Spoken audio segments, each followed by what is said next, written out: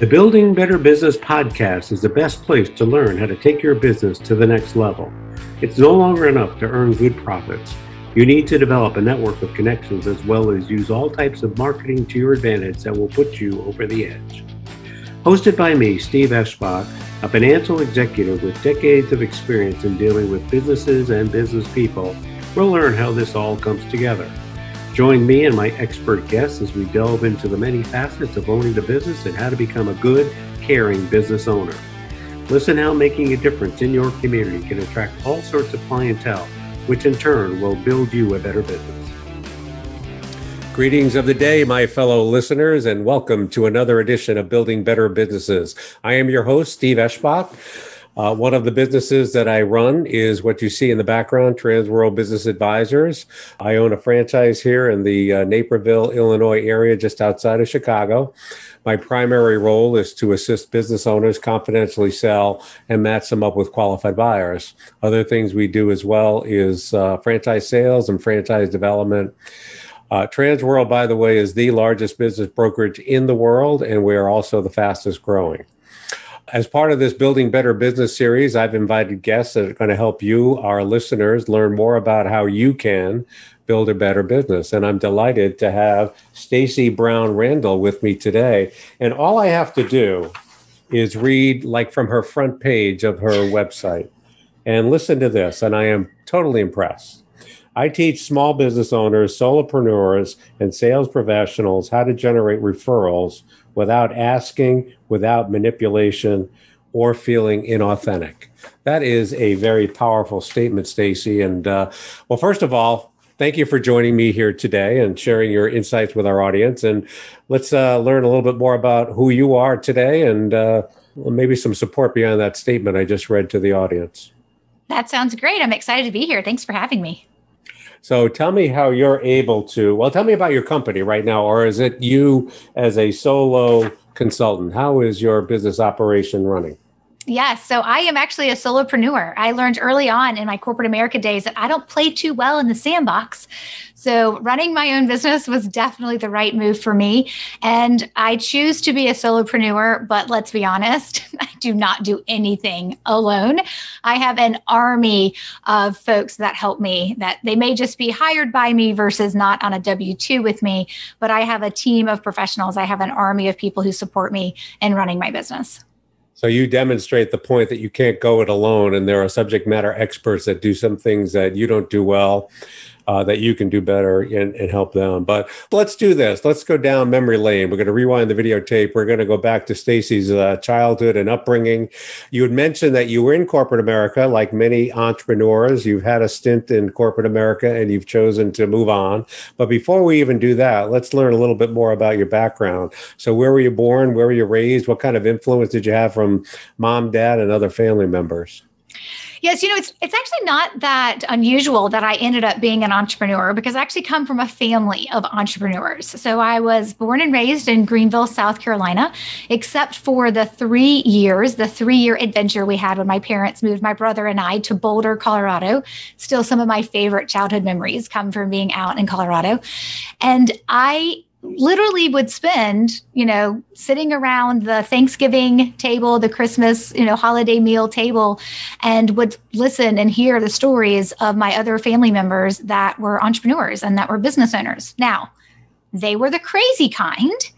And I can say that because I know intimately that the world that they were in is crazy, but most of them all owned restaurants or they were in the hospitality field. So they're crazy. And I can say that because I am the granddaughter, the sister, the niece, and the wife of former or current business owners. So I have a lot of restaurants, right? A lot of restaurants in my world. And I actually grew up. One of my earliest nicknames was Mo Tea Girl.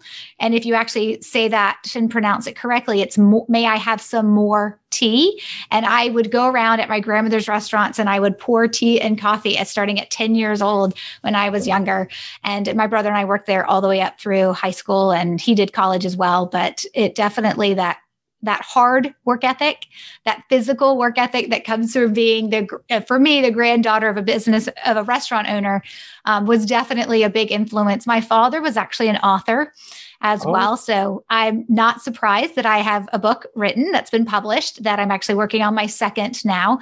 And so my father was an author as I was growing up too. He's actually, he did sales. And then my mom was very successful in sales. So my dad got to stay at home. He was actually a stay-at-home dad in the 80s, which never happens, right? Actually, it's probably later 80s, but he was a stay-at-home dad and he was an author and he wrote books and he wrote fiction. I do not write fiction. I write business books, and so that was really a lot of my influence. I was surrounded by books and reading and by a lot of folks who worked really, really hard in an industry I knew I wanted nothing to do with when I got older because I had seen it all. And then, of course, I marry a man who decides he wants a restaurant. So that's a little bit of our memory lane. So I crack a smile because, believe it or not, there are many similarities to your background and mine. Number one, I lived in Colorado too, but I lived in Littleton. And some of my best memories were bringing up my kids in the late 1990s, early 2000s. So that's one. Number two, I'm a published author and I'm working on my second book too, which is what you are doing. I had a corporate background like you did, and I eventually became a business owner. Many times over, as a matter of fact. But before we get into your corporate career and where you are today, so you were surrounded by entrepreneurs in your family, so there was a strong influence there. But nevertheless, you went through high school, probably to college, and got a corporate job. So what was your favorite subject in high school? What did you major in college? And then tell me about your first corporate stop. Yeah, I guess I would say my favorite subject in high school was actually being on the speech and debate team.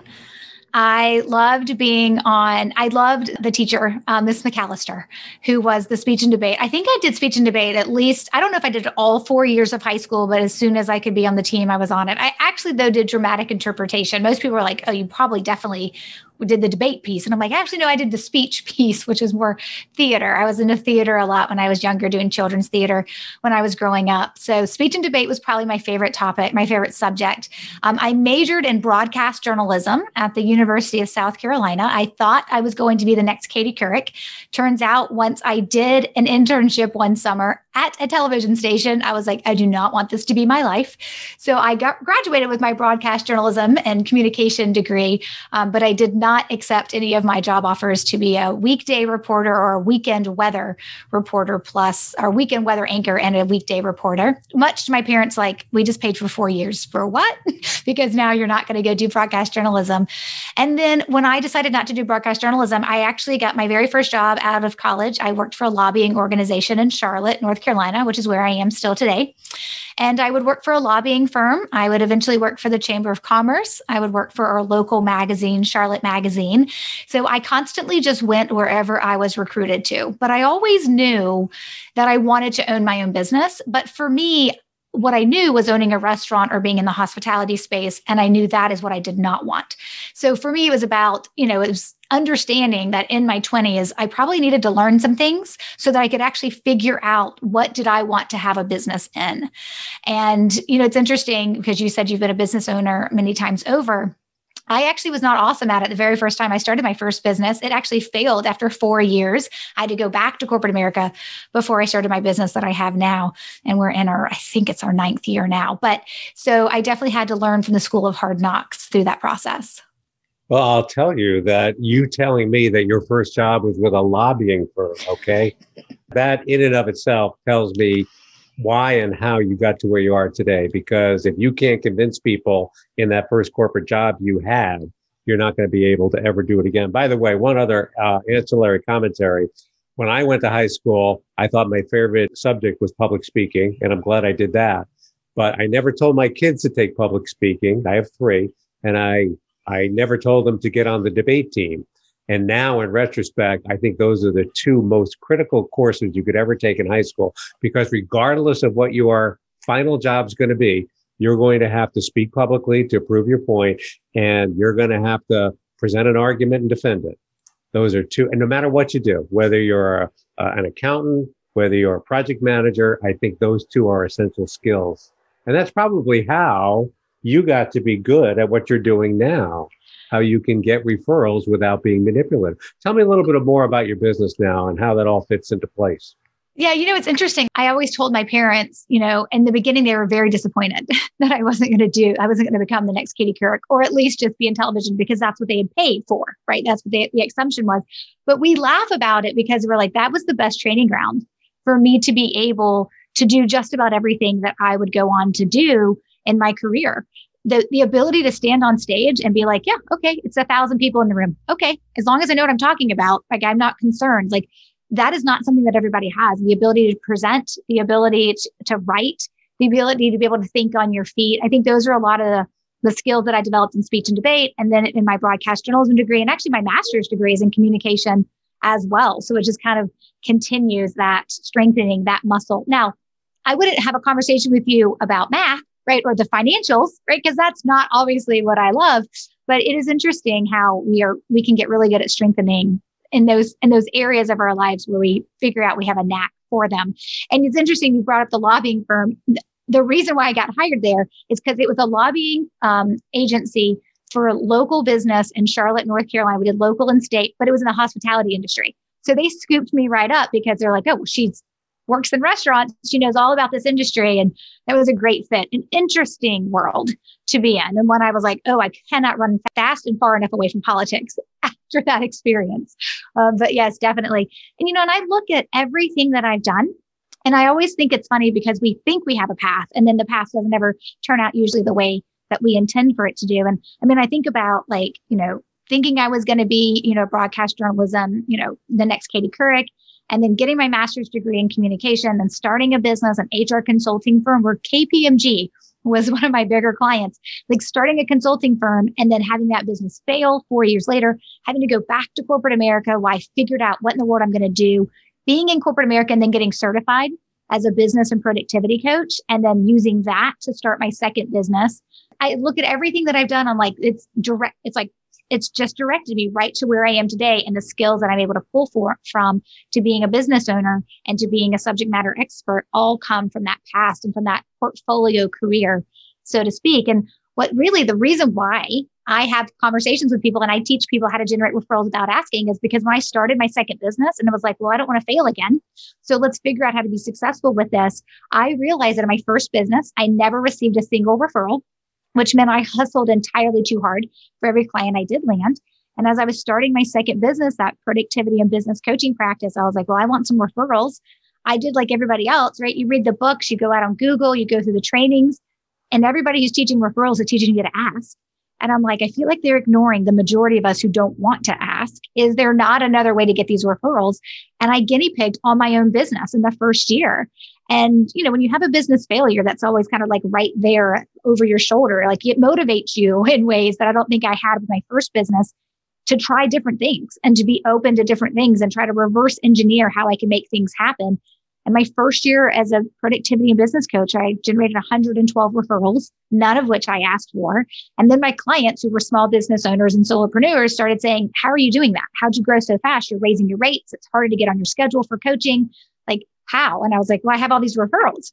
So obviously it makes everything better. And they're like, thanks for your tips on productivity, like how to manage my inbox. But I would really like to learn how you're generating referrals and not asking for them.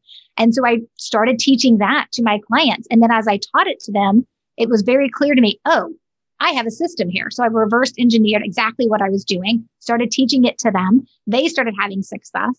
And then I went from teaching it one-on-one to actually doing it in an online program. And last year we hit our 9th and 10th country where business owners around the world are actually in our program. It's called Growth by Referrals. But it is that ability for people to be like, hey, I don't want to ask. Is there another way? And I'm like, yes, there actually is. There's still work involved. It's not like there's a silver bullet on either way, but it's that ability to say, I wanted to look at referrals differently for myself. And what I learned, I now just teach others how to do. To your point there, many times you get referrals just because you're doing a good job of what you do. I am thankful to say that I have one business owner that I sold 2 businesses for. She owned 2 different businesses. One was a daycare and one was a disability case management. I sold her twice. And then I have a buying client also that bought a pet grooming store, and now I'm helping her look for another one. So if you're able to do your job very, very well, sometimes the referrals don't need the ask because they're satisfied with what you've done. So sometimes that works out well. Yeah. You know what I always tell folks is that, so in that case, those are clients who loved working with you and became repeat clients, right? So they came back to work with you again because why in the world would they work with anyone else? They liked working with you. They wanted to come back. So I always tell folks it's important to separate out our repeat clients from our referrals, because a referral is actually when somebody else is going to put their reputation on the line to refer someone to you that is actually going to do business with you and spend money with you. And so it's important that we think about from that referral perspective, like if you're just getting some, that means you're referable, which is a very important piece of the puzzle to get more referrals. But usually when people just get those sporadic random referrals, it puts them in a position and a place to just think, hey, if I don't want to ask, if I don't want to compensate, and if I don't want to be really promotional and gimmicky and cheesy, well, then my other option is just to hope and wait around for those referrals and do really good work and hope that somebody will refer me. And I always tell folks, those are 4 options that you could pick from, but there's definitely a different option of where you can actually take care of the people who refer you, but at the same time, making sure that you are doing things that are helping you generate more referrals, but in a way that you're going to enjoy doing it. It's going to honor you. It's going to honor the person who's referring you. And you don't have to follow those old school referral tactics like asking and paying. Right. So can you give us a couple of examples on how some of these referrals can come without asking, without manipulating, and without feeling inauthentic? Are there a couple of examples you can give the audience here on how that can be done with, of course, not giving away the store, so to speak? Right. So here's the number one thing I always tell folks. Let's make sure we understand the cast of characters that are within the referral process. So there are 3 cast of characters. And the 3 characters are, number 1, you as a solution provider. Number 2, the prospect, the person who's going to end up hiring you. And then number 3, the referral source. Now, most of the time when I say these are our cast of characters, I'm like, who's most important? People always gravitate to saying the prospect, right? The prospect in that scenario is most important. And I always say that's the first place we have to flip our mindset. The most important person in a referral process is the referral source. Because when you're receiving a referral, you don't know who the prospect is until the referral source connects them with you. And depending on how well the referral source set you up, it also makes it easier for you, right, to be able to effectively close that prospect into a new client. And those are all the important pieces that people kind of forget. So if the hero of our cast of characters, if the hero is not the prospect and it's not you, even if you do an amazing job, and if you will solve all their problems, it's the referral source. Well, that's the first step and the first focal point of the work that we do, is maintaining that relationship with our referral sources. It is always amazing to me how many people I have conversations with. And I'm like, so tell me about the last referral you received. And, some of them, they maybe got one a couple of weeks ago, and other ones, it was a couple months ago. Maybe for some, it was maybe 6 months to a year ago. And I'm like, well, when you got that referral, no matter how soon it was, how close it was, or how far back it was, what was the first thing you did? And they said, well, I reached out to the prospect. I'm like, why didn't we reach out to the referral source to say thank you? And they're like, I don't even think I ever said thank you. Or they'll say, well, I did say thank you. It was in an email or a text. And I'm like, so it was quickly forgotten that you actually thanked them. I was like, it is important to follow up with the prospect, of course, right? But the relationship you have with the referral source is actually more important in that moment because they know other prospects that they can send to you. And you want to make sure you maintain that relationship with them. So the way that I teach it to folks is it's always about identifying who are your referral sources, who's referred you in the past, who's already put their reputation on the line and told somebody else to hire you. We start there. There's actually 6 layers to our overall referral strategy of what we need to be able to do and know how to do. But number 1 is we start by identifying who are your referral sources. Then we create a plan to take care of them. And I don't mean your e-newsletter. And I don't mean you sending them a coffee mug with your logo on it, because that's about you. And I don't mean you sending them a text message every 30 days because your online database told you, hey, you've talked to this person in 30 days. It's time to reach out. I mean, actually truly having a meaningful relationship with these people. But I also mean, let's say you have a group of 30 referral sources, or maybe you have 12 referral sources, or maybe you have 3. I also don't mean that every single month you're going to spend time one-on-one with all 30 people or 12 people or 3 people. To have a meaningful relationship with your referral sources, it's more of a mixture of what you do, how often you do it, the variety of what you do, and then what you say while you're doing it. And it's those pieces that allow us to create a process or a plan that we can execute on for our referral sources. And we can do things that may be done in mass. I may do the same we call it touch point. You can think about it as outreach. I may do the same outreach to all 30 of my referral sources, but it'll feel unique to them because what I'm doing is memorable and meaningful. It's not sending everybody, the koozie or the coffee mug with my logo on it. It's not sending everybody my monthly newsletter. You can do those things, but they're not going to actually move the dial in terms of a relationship with a referral source to get more referrals. Well, I tell you, that's a powerful statement there. And it goes to show you that relationship building is very essential in many, many businesses. It's funny, the first day of my Transworld training, and you would have thought that in a mergers and acquisitions business that you would have been taught numbers are key, valuations are key. The first statement that the teacher, he's a well-respected business broker who now teaches our staff how to be effective, he said, "Welcome to the relationship building business." First thing he said. And what you're saying is the same thing, is that relationships, how you do it, the communication that you do is critically essential for referrals to happen as well. My goodness, we could probably spend another hour and a half on this, but I think we're approaching the end of our 20 or so minutes. What haven't we covered, Stacey, that you need to tell the audience here? I always tell folks, if you're really interested in figuring out if generating referrals without asking is the right thing for you, the number one place I would tell you to start is to identify who's referred you in the past. There is such power and empowerment in knowing the names of the humans that have referred you in the past. And sometimes you'll look at that list and you'll be surprised at how large it is, or you'll be a little concerned at maybe how small it is. Or maybe you'll look at that list of people and you'll say, wow, there's some people on this list I didn't even remember that they've ever referred me in the last couple of years. And I sure as heck haven't talked to them in the last 9 months to 12 months or maybe 18 months. I always tell folks, there is a process and a system to how to take your referral sources and to actually be able to generate more referrals from them. But before you can do any of that, you've got to know who these people are. And going through the process, and I break it down in chapter 8 of my book, but going through the process of identifying who your referral sources are is a very powerful moment of you recognizing who makes your life easier and maybe who you should start paying better and more attention to and using the right referral seed language with. So that would be the one thing I would tell folks, that's where I would start, is just figure out where your clients came from. And those clients that were referred to you, what's the name of the referral source? And have that list and commit it to memory, because that is your list of goals. And I would argue your business's biggest asset. Yeah. So you talk about you're a solopreneur, but you've got an army surrounding you. So they've all got to be outside people. So it might be lawyers, accountants. What would be your typical army of team members? What kind of professionals are assisting you do what you do so well? Well, of course, I have an assistant. I don't think anybody actually lives without a virtual assistant in these days. So I have a virtual assistant. And then I have obviously, I have to have a personal relationship with the people who host my websites, because my book has websites. And then I have my own Stacey Brown Rangel website that's like the all encompassing. And then the books have their own website.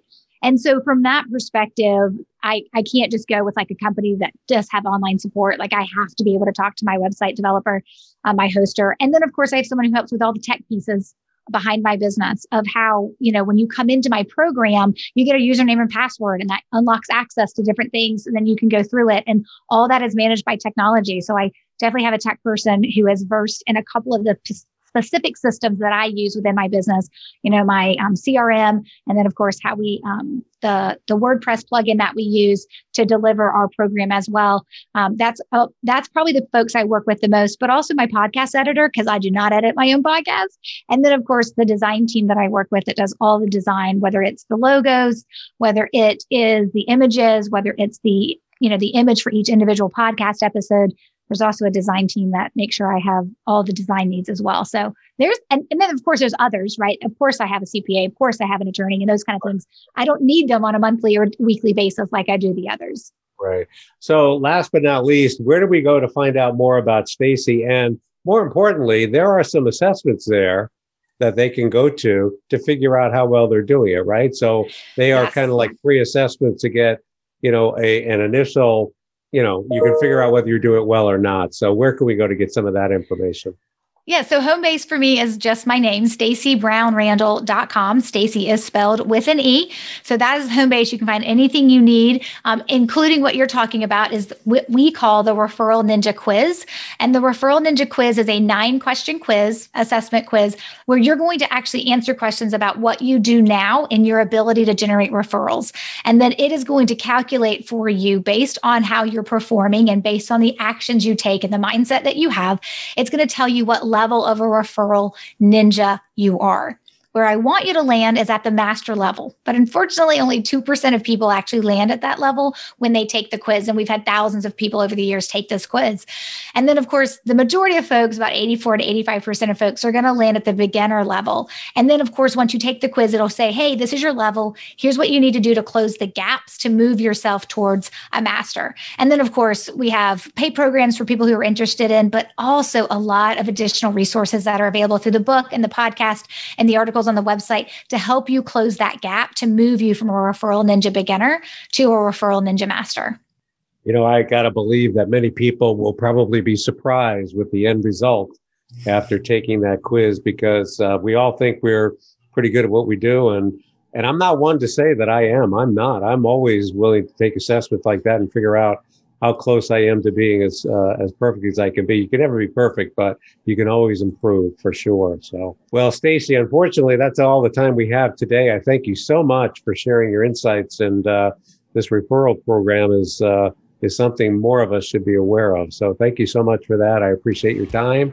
And thank you, listeners, for joining us for another edition of Building Better Businesses. And we hope to see you again on another show. Thanks so much.